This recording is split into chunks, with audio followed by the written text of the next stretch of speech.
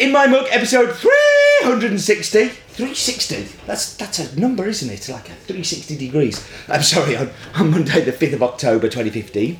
I am your host, Stephen Layton. Welcome to In My Mug and welcome to the craziness of the news.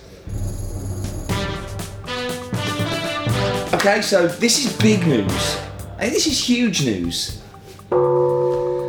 Happy birthday, In My Mug.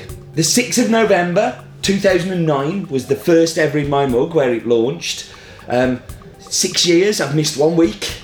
I've sat here ill. I've sat in foreign countries. I've sat in coffee shops. I've sat in all sorts of kind of places. I think I've even stood in some places. I've done them on trains. I've done them on planes. I've done them in everywhere. And I know a few of you have actually watched them all. So for that, I firstly apologise. But thank you. And here's to the next 6 years. It's been amazing fun doing these. It continues to be fun to do them. I kind of thought after about 100 I might get a bit tired of it, but you guys make it worthwhile, so thank you. We have had a scarcity of Indonesian coffees, but now we're going to have 3 going live in the next couple of weeks. Keep your eyes on the site. It's just been a real struggle to find really good, clean, lovely Indonesians, and we've done that, so yeah. And that was the news. So we should get to focus on, and this week I'm going to focus on the Kenya coffee auction system.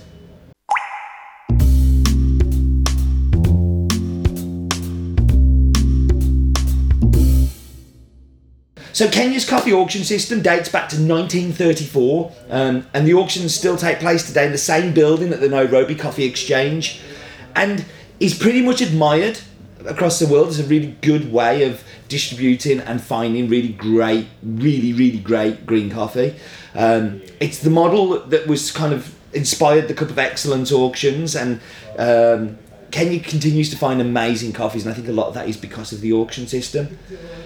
Coffee growing in Kenya started in 1900s by the British, and then there was a lot of development done by Scott Labs, where SL28s came out, their 34s, 24s came out. A lot of this was development of the coffee industry in Kenya, but investment from the British for all of our terrible invading and kind of colonialising places. It's one of the things that we did a favour for. Get out of the way, Spider. Spider's trying to get on the camera. Then there was independence was announced in. He's really annoying me. Sorry.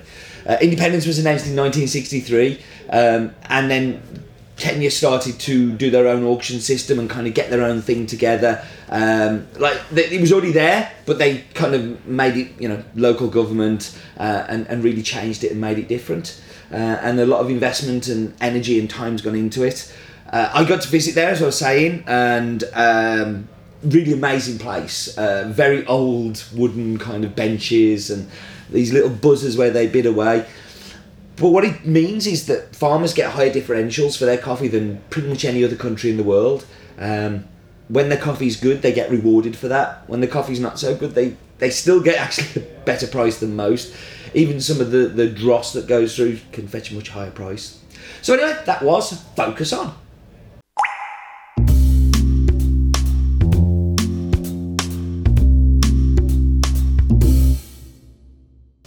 So you may have guessed this week's coffee comes from Kenya, and it comes from the Kieni Wet Mill, which is located in Nyeri, in the central highlands of Kenya, has an altitude of 1,700 metres above sea level, and is run by the Magaga Farmers Cooperative Society.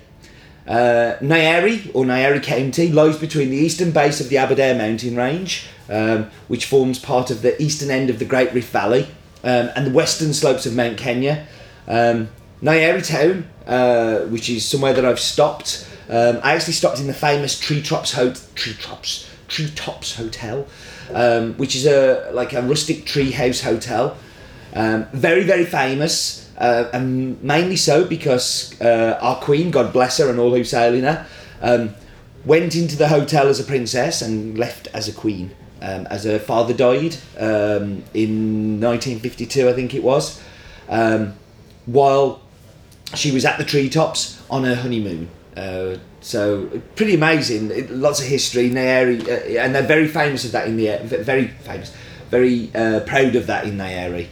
I think it's something that kind of still today when you go and you're English. I always get a super warm welcome.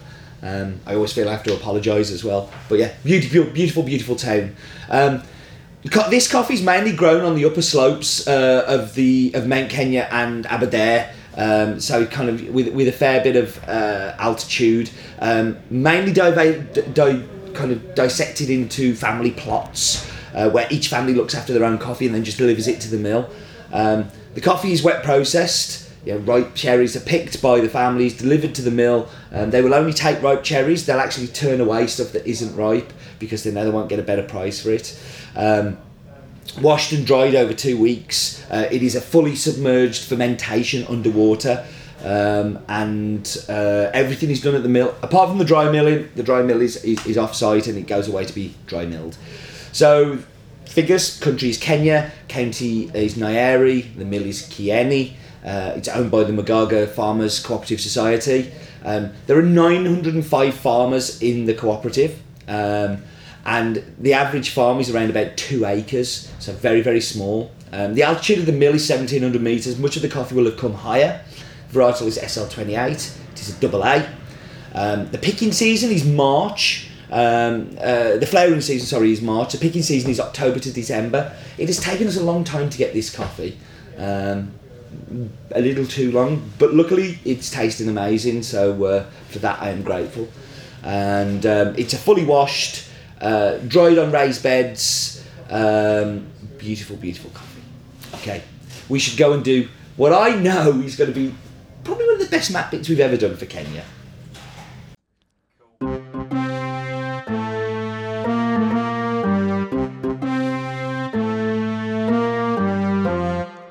So there I am, and look, I look really excited, don't I? Do you know why I'm really excited?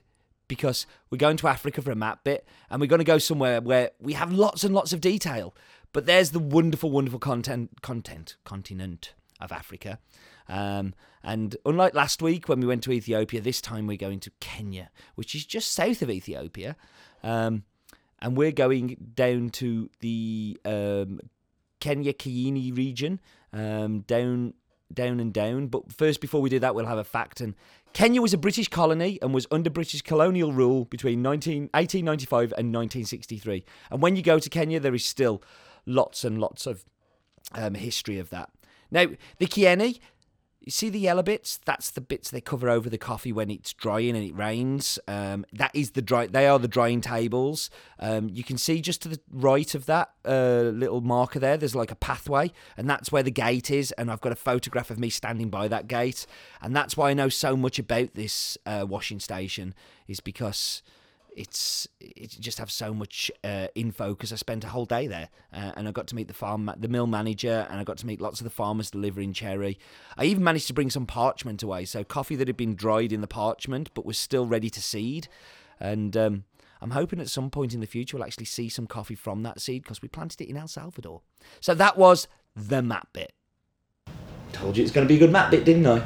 I'm very, very pleased with that one. Let's hope Roland's daft fact is equally as good.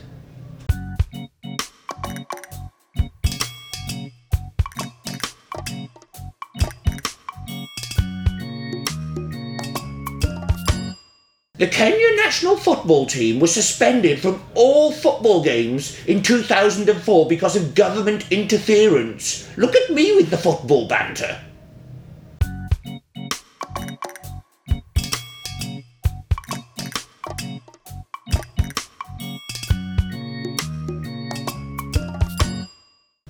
Roland doing football bants. Wow. The world has gone crazy. Okay, time to whap you on pause. Time to go and get tasty and delicious drinks. Be back with you in just a second. We are back. Let's dive straight into this. Now, I am not looking forward to this. Regular viewers will know that I do not like Kenyan espresso. So Techno has done his very best to make this palatable for me. He's pulled it a little bit longer, around about 38 seconds. Same amount of volume, but like just over a longer period. Trying to mute the acidity down a bit. Trying to kind of get it a little bit more under control. So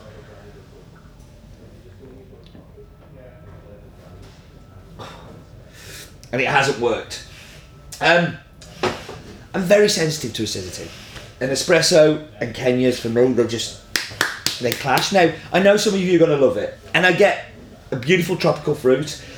And hit a pineapple in the espresso that I've not seen so much on the cupping table. But it is just all acidity. All of the creaminess is going to come in here, and in here, it's going to disappear. Because it's just acidity. You can't see past it. It really is like a brick wall. It's not my bag. It really is not my bag.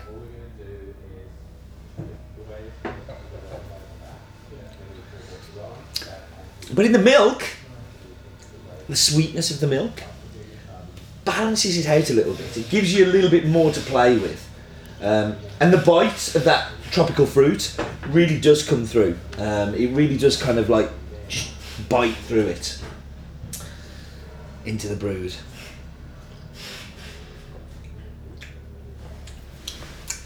So I'm going to let you into a little secret here. I've spent all week drinking this coffee. We did a test roast last Friday, and I took it home, and I've got plenty of coffee at home, as you might imagine, and I've been drinking this in Chemex all week. For me, I think probably my favourite coffee of this year. It's a big claim, isn't it, as well? We've got another Kenyan coming on soon, which is probably my favourite coffee, actually, but this is definitely right up there. So this is what happens when great coffees turn up, and when you've been waiting so long for them. So I was there in January. I agreed the price on these coffees in January, and it's taken this long to get them here. It's been a real trek. Luckily, we don't have too much of them, so we don't expect them to hang around for a long time. But while they are here, they are delicious, and I think you're going to like them. I'd love to hear your thoughts on this week's coffee, actually, because it's a long time since we've done a Kenyan on In My Mug, and it'd be very nice for you to start talking to me again. You used to always talk to me. Back in between episode 80 and 200, couldn't shut you up. And now, where are you? Where are you? So, normal channels, Twitter, Facebook, email, brick through my window with a note tied to it. Right, I am rambling, definitely. Thank you very much for joining me, as always. And do remember, life is definitely too short for bad coffee.